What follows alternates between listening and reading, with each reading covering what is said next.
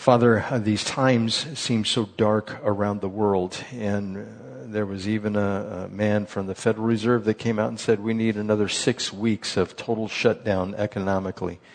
I pray that that would not be the case. I pray that you would enable us to open back up. There are people suffering, and there have been more suicides in particular age groups, deaths that are caused by suicide as opposed to the COVID disease taking lives. And we would ask, Lord, that you would, especially with the young who have experienced this suicide rate, I pray that you would have believers be able to reach out to them, place them on our hearts. May we be praying for them all week long. And we know that people have lost everything, Lord, whether it's through the stock market or just not being able to hold their businesses open. Father, you know the stress and the turmoil that we are experiencing. But we ask just for a brief time, Lord, as we go through your word, that you would provide for us some instruction for when we get back together and how the church is supposed to operate and the proper use of the gifts. Father, we know that you left us your word to leave us a direction, a guidebook. And so we ask that you would help us to devour it and remember it. And this all for your glory and your honor. In Jesus' name, amen. Well, using gifts properly is good in a healthy church. And there are a list of gifts inside of the scriptures. And Paul sandwiches, we know, the love chapter 13, between chapter 12 and chapter 14, dealing with these gifts. And specifically in chapter 14, he delivers a blow to those inside the church who would teach that tongues is the ultimate gift. Now, previously I went through and I delineated, or I've set in columns and rows, how the gift of tongues is supposed to be used, but he really spells it out in chapter 14 here. And we want to make sure that we go over that again. And these gifts, the sign gifts like that, and the gift of knowledge and the gift of prophecy, they are gifts only for a moment, because when Christ redeems his church, there will be no need for these gifts anymore. And the gifts are meant to complement what is done inside the church. So in chapter 14 and verse 1, he jumps back from the love chapter to the gift of tongues. He says, follow the way of love and eagerly desire spiritual gifts, especially the gift of prophecy. For anyone who speaks in a tongue does not speak to men, but to God. Indeed, no one understands him. He utters mysteries with his spirit. But everyone who prophesies speaks to men for their strengthening, encouragement, and comfort. And so you can see the difference there right away, where somebody who speaks in a tongue speaks to God, but those who speak prophecies, they speak for the encouragement, the strengthening, and the comfort of the body of Christ. He who speaks in a tongue edifies himself, but he who prophesies edifies the church. I would like every one of you to speak in tongues, but I would rather have you prophesy. He who prophesies is greater than the one who speaks in tongues unless he interprets, so that the church may be edified. So again, the context here is there were divisions in the church. There's Christians suing each other. There were just problems all over this infant church.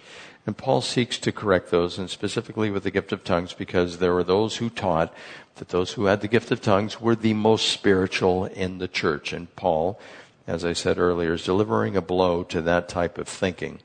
So to go through a list of things that we will read here in Scripture, just so you can get it condensed.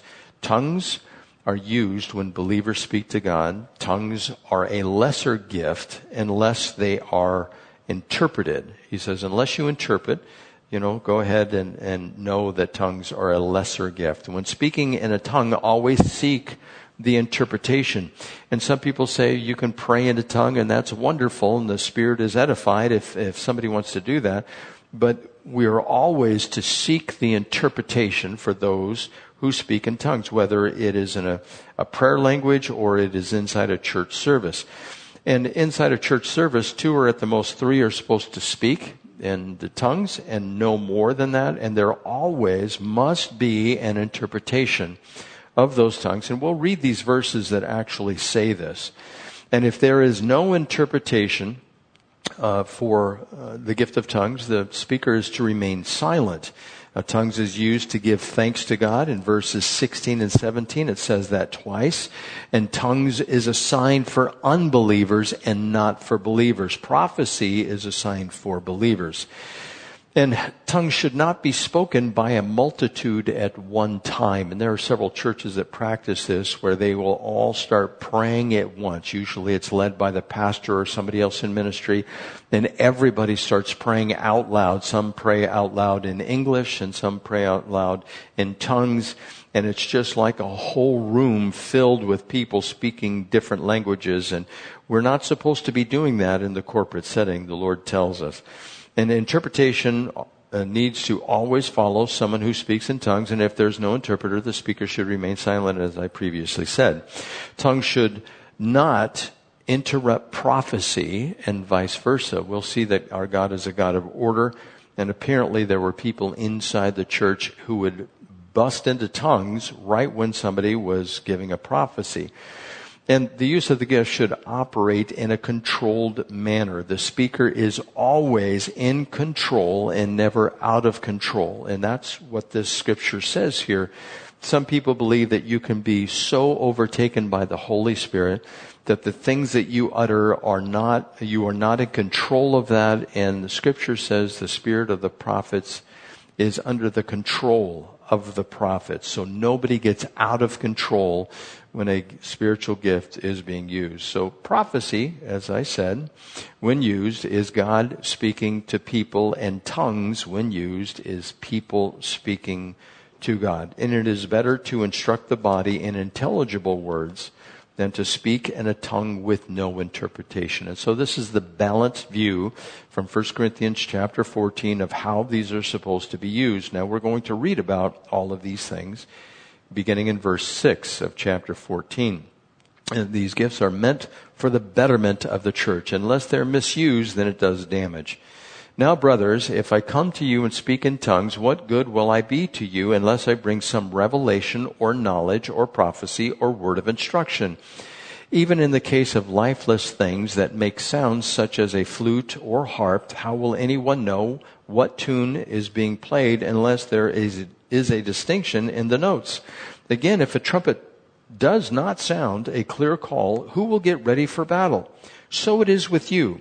Unless you speak intelligible words with your tongue, how will anyone know what you are saying? You will just be speaking into the air. Undoubtedly, there are all sorts of languages in the world, yet none of them is without meaning. If then I do not grasp the meaning of what someone is saying, I am a foreigner to the speaker, and he is a foreigner to me. So it is with you. Since you are eager to have spiritual gifts, try to excel in the gifts that build up the church.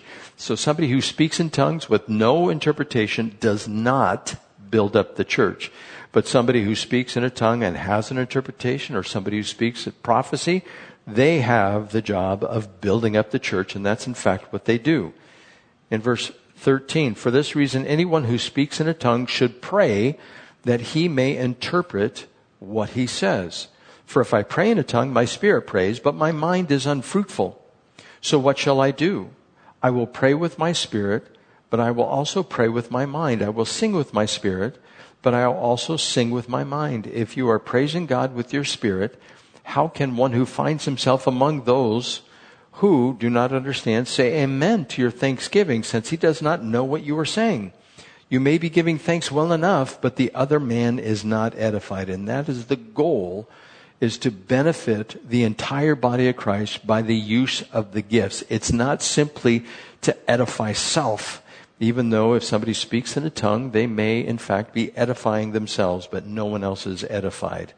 I thank God, verse 18, that I speak in tongues more than all of you, but in the church I would rather speak 5 intelligible words to instruct others than 10,000 words in a tongue. Brother, stop thinking like children. In regard to evil, be infants, but in your thinking, be adults. In the law it is written, through men of strange tongues and through the lips of foreigners I will speak to this people. But even then they will not listen to me, says the Lord. And this is where it's clear that tongues then, verse 22, are a sign not for believers, but for unbelievers. Prophecy, however, is for believers, not for unbelievers. So the Christians thought that when the gifts of tongues were exercised, that it was a sign to other believers of true spirituality. It was the pinnacle. And Paul says, no, that is not the case, because somebody speaks in a tongue, it only edifies himself if there is no interpretation. Now here, the gifts can be an impediment. They can slow people down. They can draw people back in their spiritual walk if they're used improperly. Verse 23, so if the whole church comes together and everyone speaks in tongues, and someone who does not understand or some unbelievers come in, will they not say that you are out of your mind? Now, I have actually experienced this in a couple of churches that I've been in, both in Mexico and up here in the United States. And the first time I experienced that, I thought this very thing, that these people are out of their minds. But if an unbeliever or someone who does not understand comes in while everybody is prophesying, he will be convinced by all that he is a sinner and will be judged by all, and the secrets of his heart will be laid bare. So he will fall down and worship God, exclaiming, God is really among you. This is be like a word of knowledge. God speaking to the people, maybe a word of something that's going on in somebody's life. A prophet or somebody with a gift of prophecy will be able to say what that is. The person will be convicted, and because of that, they will humble themselves before God. So that's why prophecy is head and shoulders above the gift of tongues, unless there is an interpretation. Verse 26, what then shall we say, brothers? When you come together, everyone has a hymn or a word of instruction, a revelation, a tongue, or an interpretation. All of these must be done for the strengthening of the church. So he's not saying do not do these things. They can be practiced in the church. But if anyone speaks in a tongue, 2 or at the most 3 should speak, one at a time, and someone must interpret. If there is no interpreter, the speaker should keep quiet in the church and speak to himself and God. 2 or 3 prophets should speak, and the others should weigh carefully what is said. And if a revelation comes to someone who is sitting down, the first speaker should stop. For you can all prophesy in turn, so that everyone may be instructed and encouraged. The spirits of the prophets are subject to the control of the prophets.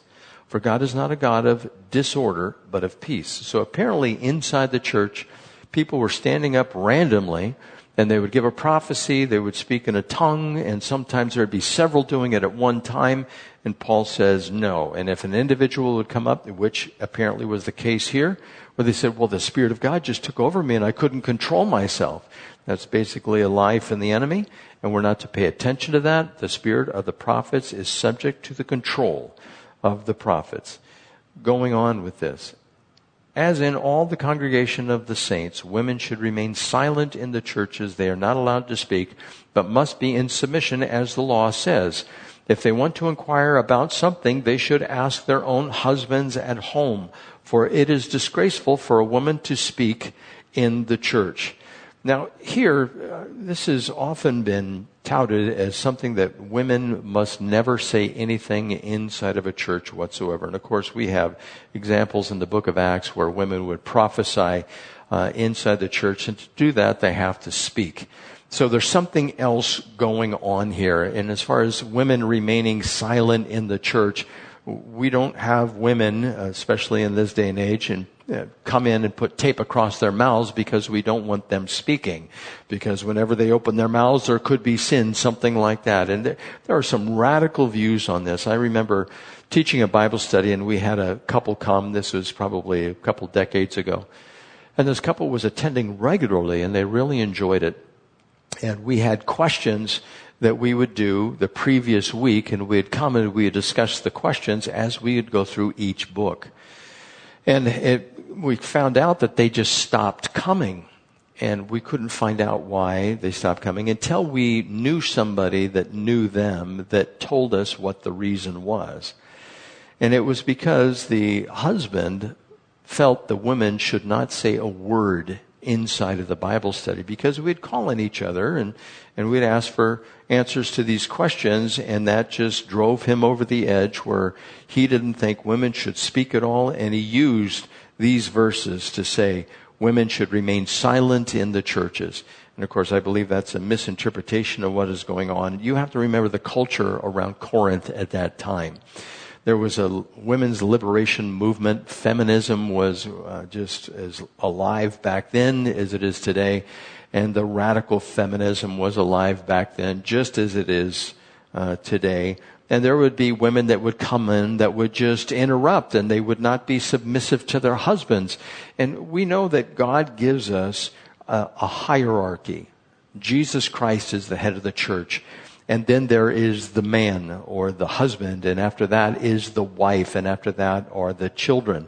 And it doesn't mean that the husband, the wife, and the children are lesser in degree of importance. That's not what it's talking about at all. It's just that we have a position of authority. Jesus Christ is the head, then comes the husband, then comes the wife, then comes the child.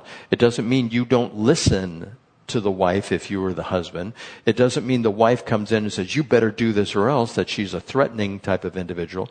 But there were certainly problems within the church that were bleeding in from the outside of the pagan world, or inside the pagan world, into the church, that was causing a disruption inside. And so the women were taught that you should be respectful of the men who are in authority inside the church, and not just speak out of turn. If a woman has a gift of prophecy, or she speaks in tongues and there's an interpretation that can take place, that is completely appropriate inside the church. Now, it does say in the little epistle of Timothy that women are not to rule or have authority over men inside the confines of the church. And all that means is a woman is not to be a ruling elder. And there are specific reasons for that, and the reasons are rooted in the fall. The woman in her perfect state was deceived when she was perfect. It's because of her very makeup. She is compassionate on the inside. She processes information differently, and that's what makes her a woman, and that is a good thing. And men don't always do that. Men think differently. Men think in columns and rows in their mind. And sometimes men don't think of things at all. They're just on a monotone path, and they're really not considering things, where women are always considering things and processing the information along with their emotions. And men are more easily able to separate their emotion from what the responsibility dictates should be done. Women have a more difficult time with that. Women like to ask the question, well, but how do they feel? Where men would get their hair raised up on the back of the neck if that question was asked. And they said, it has nothing to do with how somebody feels. This is right and this is wrong. So we think differently. And because of the way that woman was created, she is more open to deception. And that's why God said, and I'll explain that a little bit, but that's why God said He wants men in control. He would rather have a ministry where a man is able to just look at the facts and say, this is what we're supposed to do, rather than letting their emotion run away from them. Now, that does not mean that the man is not to listen to the woman or women inside the church and how they feel. It may be valid. There may be a huge concern that the man is not paying attention to, and he needs to pay attention to the counsel of the woman. So they work together, but it's just in position of authority. It's kind of like in the corporate world. You have the president or chairman of the board or the CEO, and it doesn't mean that anybody in the company is less in value, but it does mean there is one who is responsible for the final solution to a problem. And that's what God is talking about. That this position of authority, the one who makes the final decision, it is Jesus Christ, it is the husband, it is the wife, it is the children. And it goes in that order. But as far as worth is concerned, women are co-heirs with Christ. And just because they may have different positions in the church, it doesn't make them any less of a saint or any less spiritual. They are equal to men in every other way except for in a position of authority inside of a church. So going on, did the Word of God originate with you, or are you the only people it has reached? If anybody thinks he is a prophet or spiritually gifted, let him acknowledge that what I am writing to you is the Lord's command. If he ignores this, he himself will be ignored. So Paul here from verse 36 to 38, he's addressing those inside the church who would disagree with this teaching that comes from the Apostle Paul, and they would have a tendency to just shove it to the side and say, Paul doesn't know what he's talking about. And we get clues of that in 2 Corinthians. But Paul is launching, not an attack, but a direct mortar shell on this idea that if what Paul is saying is not true, well, let the man basically be accursed. He's teaching another gospel. And he explains this in the book of Galatians, with those who are teaching another gospel about circumcision. And we need to pay attention to what the apostles have passed down to us, specifically Paul the apostle, who authored so many of the epistles in the New Testament. So if anyone thinks he is spiritual, he should be agreeing with this, because the Spirit of God, he is one with the Father and the Son, and he's one with us, and he lives in us. If somebody disagrees with this teaching, then he is listening either to the devil or his own flesh. Going on to verse 39, therefore, my brothers, be eager to prophesy, and do not forbid speaking in tongues, but everything should be done in a fitting and orderly way. Just what is implied here is things were being done in a disorderly way inside the church. There was mayhem, and it was leading not only to abuse or further abuse inside the church, but for people having their faith maybe even shipwrecked and just walking away from the church. Now going into chapter 15, we have the resurrection of Jesus Christ, the resurrection of the dead, and the resurrection body, which is talked about here. And if there is no resurrection, as we will read, we are doing all of this in vain. Everything that we do inside the church, it doesn't matter. For those people who are humanists or secularists that believe that when we die, that's it. The Sadducees were like that there was nothing after we die. When we go into the grave or our bodies are cremated, that is it. It's as if we fall asleep and never dream and never wake up. We are never conscious. We never know what is transpiring around us in the world, or if there's something else beyond this world, we're just unaware. And that is the view of those who are the humanists. They think that they are the end all for everyone on earth. And of course, that is not the case. And Paul goes through and he makes an argument for the resurrection of Christ, how important it is. If chapter 15 was not in the New Testament here in 1 Corinthians, then everything we're doing is just in vain. And he gives this treatise, he gives this term paper, so to speak, on what the resurrection represents. And he used 4 different arguments in this chapter to prove that the resurrection is in fact a real event, and that everybody is going to be resurrected, and there is going to be a body that is going to be a resurrection body. And these 4 arguments are, first, historical. He goes back into history. Second one is logical. You think through this logically. The third argument he makes is theological. And the last argument he makes is experiential. And so to give this by way of an example, this year, there's not going to be, here in San Diego, the Del Mar Fair. And say you told somebody that the Del Mar Fair last year that you went to it, and they said, you didn't go to that fair. I don't believe that for a minute. Then you launch into, what are you talking about? I went to the fair, and you could use an historical argument. I told you I wanted to go to the fair last year. You were there when I discussed it with my wife. That would be an historical argument. You're appealing to something that is common knowledge. Then secondly, there is the logical argument that you would use on going to the fair. Why would I have taken time off of work? Obviously, the person would have known this. When they were advertised, I bought the tickets on the internet, and you probably have an internet receipt that's there. And I got a babysitter, the same one that you and your family use to go to the fair. And so that would be the logical argument. You took all these steps, and obviously you're doing that for a reason. You have evidence, which is there. So you have the historical argument, you have a logical argument, and a theological argument. This would be something that you would have in writing, in the past, that you could point to, just like we would for a theological argument. We go to the past and we make an appeal to Scripture. You could say, I have an email confirming my purchase of the tickets, and I also have receipts for my purchases at the fair. So that would be like the theological argument. And then the last one was, or would be, we went together in years past and you know how I enjoy it. So you're appealing to the experience itself. Well, Paul does that with the resurrection. He uses these four. Again, they are the historical argument, the logical argument, the theological argument, and the experience argument. Excuse me. So the resurrection of Christ. Here's the historical argument that he launches into in verse 1. And this is the prep, the intro to it. He says, now, brothers, I want to remind you of the gospel.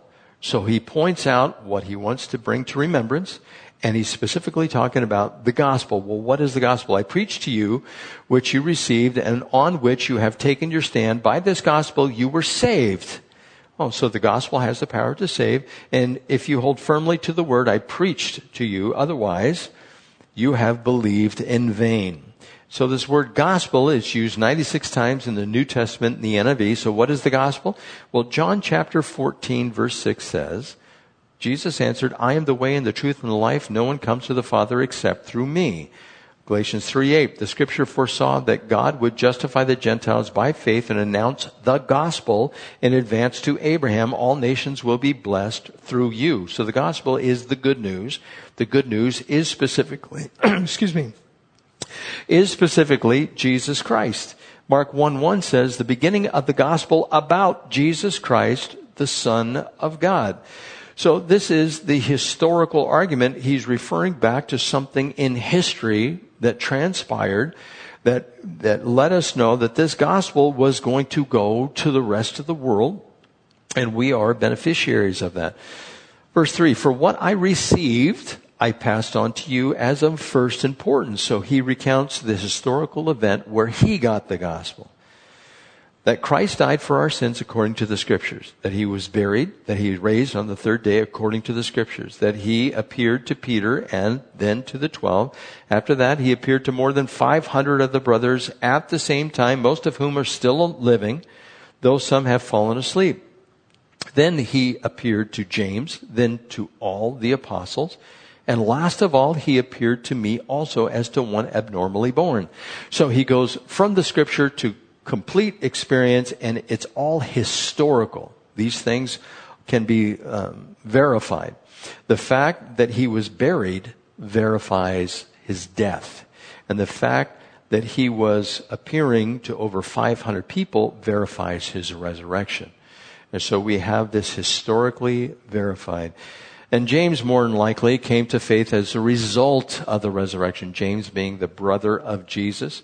For we know that the brothers did not believe that he was the Messiah. John chapter 7 verse 5 tells us that. But it also tells us in Scripture that his brothers came to believe.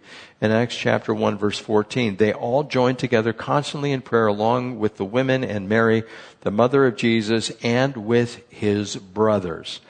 So this is the historical account. He goes on in verse 9, for I am the least of the apostles and do not even deserve to be called an apostle because I persecuted the church of God. But by the grace of God, I am what I am, and his grace to me was not without effect. No, I worked harder than all of them, yet not I, but the grace of God that was with me. Whether then it was I or they, this is what we preach, and this is what you believe. So Paul came to faith as a result of the resurrection appearance of Jesus Christ. And so there is an historical account of this in verse 9, chapter 3 through 6. It says, as he neared Damascus on his journey, suddenly a light from heaven flashed around him, and he fell to the ground and heard a voice say to him, Saul, Saul, why do you persecute me?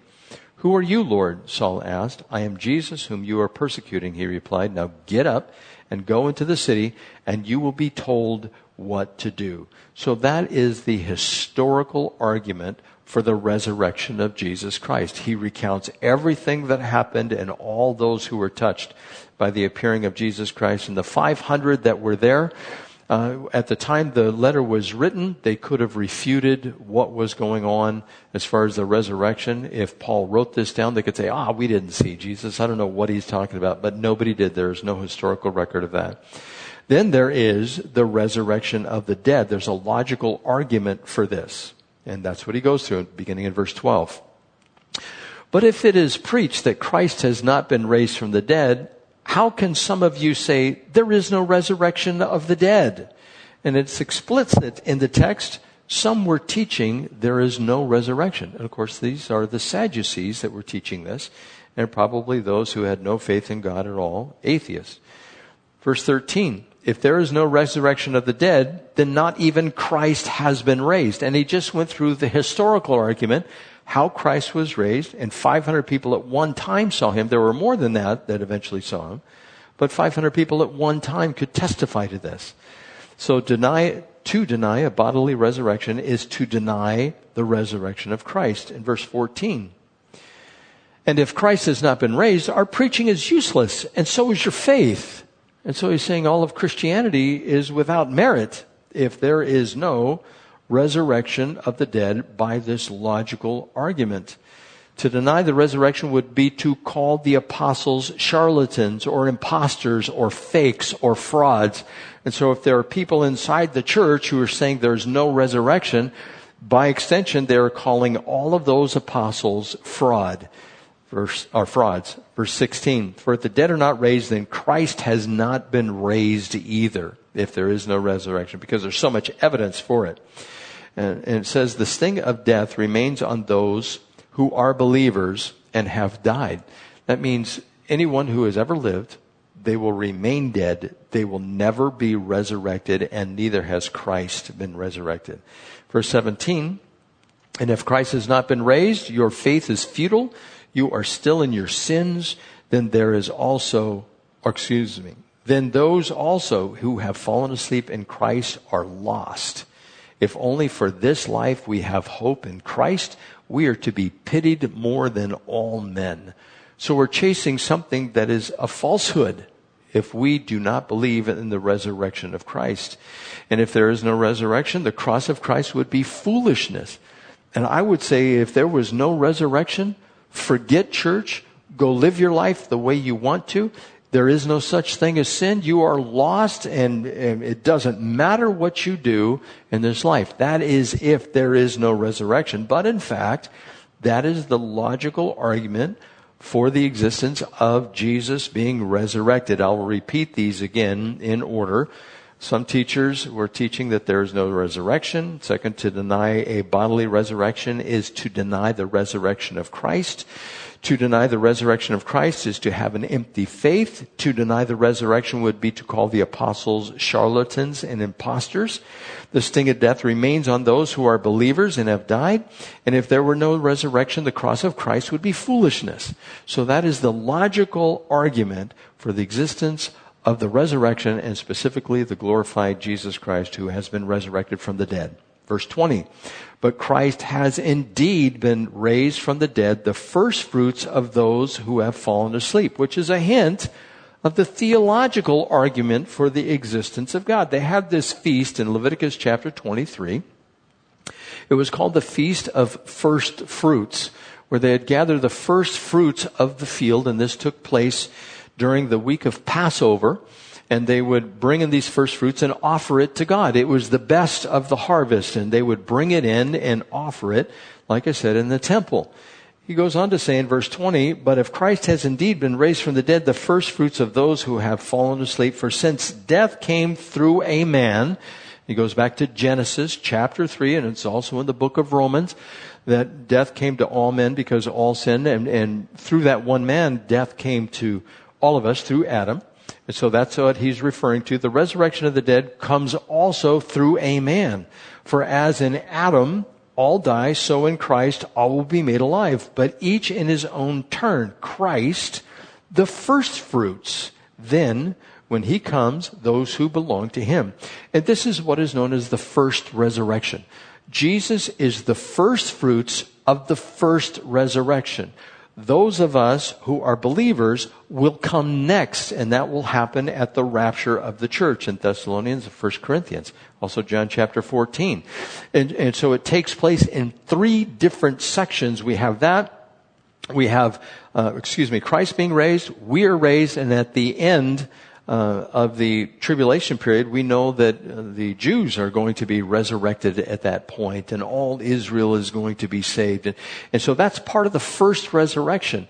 The second resurrection is where judgment comes for all those who are not saved, but those who will be saved during the millennial reign of Christ, they will be resurrected and they will be brought into glory as well. But that takes place in the second resurrection. It's always good to make sure that you are part of the first resurrection. Those people who say, I'm not going to accept Christ, and if I go through the tribulation, I'll just accept them then. During the tribulation, there's going to be a great delusion where it may be very difficult for people to get saved. Even though the 144,000 go out, there are differing views on this, that the Jews are going to be evangelists and a great multitude will come out of the tribulation being saved. And others say, you don't know if you're going to be deceived by this great delusion that is going to be sent to prevent people from being saved. So we need to make sure that we have accepted Christ. He is our Lord and Savior. We've confessed our sins. We have a broken and contrite heart over that. And if that's the case, if you do all that, then you are part of the first resurrection. Going on, he makes this theological argument a little more clear in Leviticus chapter 23, verse 10. It says, speak to the Israelites and say to them, when you enter the land I'm going to give you and you reap its harvest, bring to the priest a sheaf of the first grain you harvest. Also, Exodus 23:16, celebrate the feast of harvest with the first fruits of your crops you sow in your field. Celebrate the feast of ingathering at the end of the year when you gather in your crops from the field. And Exodus 23:19 says, bring the best of the first fruits of your soil to the house of the Lord your God. Do not cook a young goat in its mother's milk. So some other things are listed there. But it's this idea of first fruits. You bring them to God. Jesus is the first fruits, and we are part of that first resurrection. So the gathering of the grain was a foreshadowing of the resurrection of Christ, being the first fruits of the resurrection, just as the first fruits of the harvest were offered to God with the rest of the harvest to follow. We are the rest of the harvest that follows. Verse 21 of this chapter, for since death came through man, the resurrection of the dead comes also through a man. For as in Adam all die, so in Christ all will be made alive. But each in his own turn. Christ the first fruits then, when he comes, those who belong to him. And so this is what we know from Scripture being the theological argument for the existence of the resurrection. It goes on in verse 24. Then the end will come when he hands over the kingdom to God the Father after he has destroyed all dominion, authority, and power. He must reign until he has put all his enemies under his feet. The last enemy to be destroyed is death, and death will be vanquished at that point. Verse 27 says, for he has put everything under his feet. Now when it says that everything has been put under him, it is clear that this does not include God himself, who puts everything under Christ. And when he has done this, then the Son of God will be made subject to him, the Son himself will be made subject to him who put everything under him, so that God may be all in all. So he has the historical argument, the logical argument, the theological argument. He explains what Christ is going to be doing as a result of this resurrection. Everything is going to be under him, and we need to be aware of that. And the last argument he goes through is the experience argument. Now, verse 29, if there is no resurrection, what will those do who are baptized for the dead? If the dead are not raised at all, why are people baptized for them? Now, there are the Mormons who believe that we're supposed to be baptized for the dead. That's why you have Ancestry.com. It was created to go back, for the Mormons, to go back in their lineage, to see who their ancestors were, that they might fare better at the resurrection. And they practice baptism for the dead. And in their temples, they have this giant laver. It's to mimic the one that Solomon had. and there are bowls that are underneath it, the 3 on each of the 4 sides of north, south, east, and west. And people get baptized not only for themselves, but for the dead as well. So you look up your ancestors, you say, look at this, great-grandpa Harry wasn't a believer, so I'm going to get baptized for him. And they believe that because of this verse. I'll read it again. Now, if there is no resurrection, what will those do who are baptized for the dead? So even though the Mormons didn't exist back then, there were pagans who were being baptized for those who had passed on already, and they thought it was meritorious for them, that they would somehow benefit even though they were dead. And he's not making that argument at all. He is simply saying there are those who are not even believers that practice baptism for the dead because they have this hope of the resurrection. So if unbelievers have this hope, we need to have this hope as well, especially based on the historical, logical, and theological arguments. Now you have the experiential arguments. It was this vicarious baptism that unbelievers were practicing. In verse 30, he makes another experiential argument here. And as for us, why do we endanger ourselves every hour? I die every day. I mean that, brothers. Just as surely as I glory over you in Christ Jesus our Lord, if I fought wild beasts in Ephesus for merely human reasons, what have I gained if the dead are not raised? So we know that Paul was fighting. It could have been a lion. It could have been a bear. Who knows what it might have been, but in that area, the country of Israel, there were wild animals. We know that King David slew wild animals like that with his sling. And he says, if the dead are not raised, let us eat and drink, for tomorrow we die. And of course, that is a quote from Isaiah chapter 22, verse 13. And that is the counsel. If there is no resurrection, eat, drink, and be merry, for tomorrow you die. There is no need to continue following Christ or to be in the church or to pray or do any of that if there is no resurrection. Now, of course, Jesus, he taught this in his life that there would be a resurrection. And if there was not, just take life easy, eat, drink, and be merry. He talked about this in Luke chapter 12, verse 19. It says, and I say to myself, you have plenty of good things laid up for many years. Take life easy, eat, drink, and be merry. Of course, he was telling a parable here of somebody who had tons stored up for himself, and all he has to do is take life easy. When he doesn't realize, this particular individual in Luke doesn't realize that there is a resurrection. And I think Jesus went on to say, this very night your life will be required of you. And so we want to make sure that we are not following the way of the Epicureans who believed the pursuit of pleasure and the avoidance of pain was the way to live this life. It is the pain and the trial that shapes us, and the pursuit of pleasure.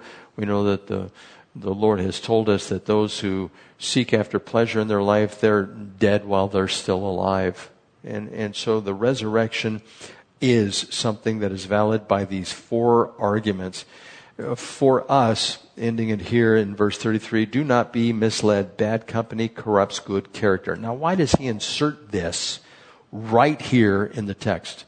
He's calling those who say there is no resurrection bad company.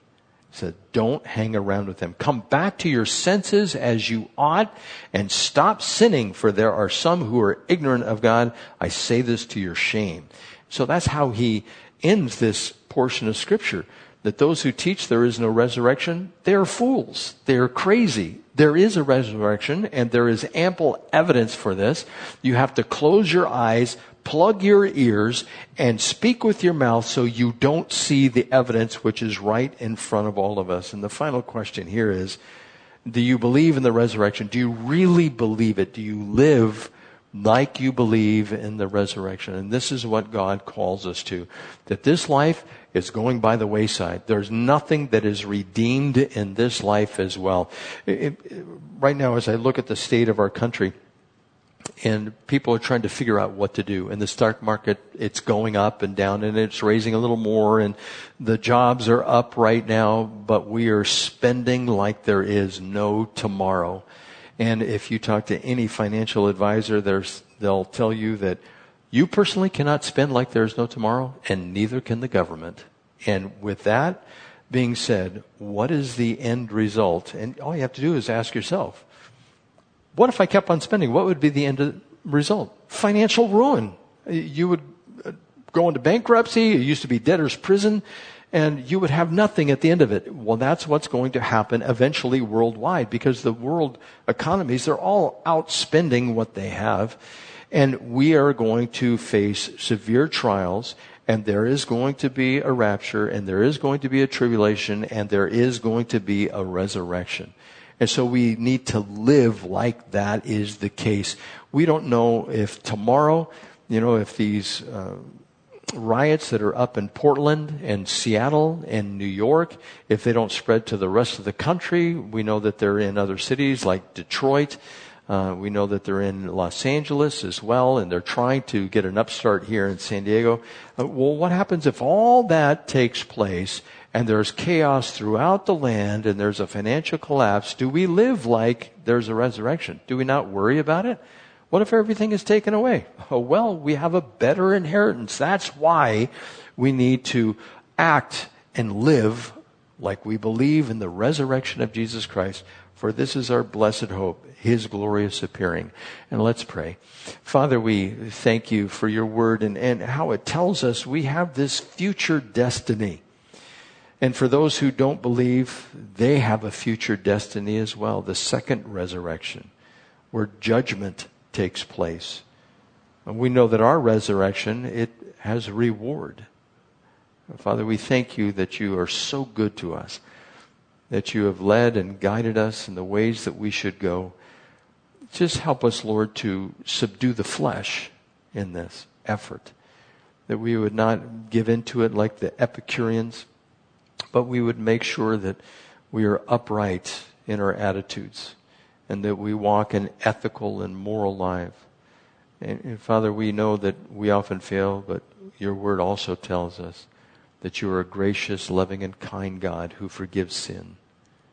And so for everyone that's watching, Lord, and those here in the room, I would pray that your grace would be given in abundance, that we'd actually feel it, that your Spirit rests upon us and protects and guides us, and know, and that we will know that you're going to bring us to be with you in the future, in the resurrection.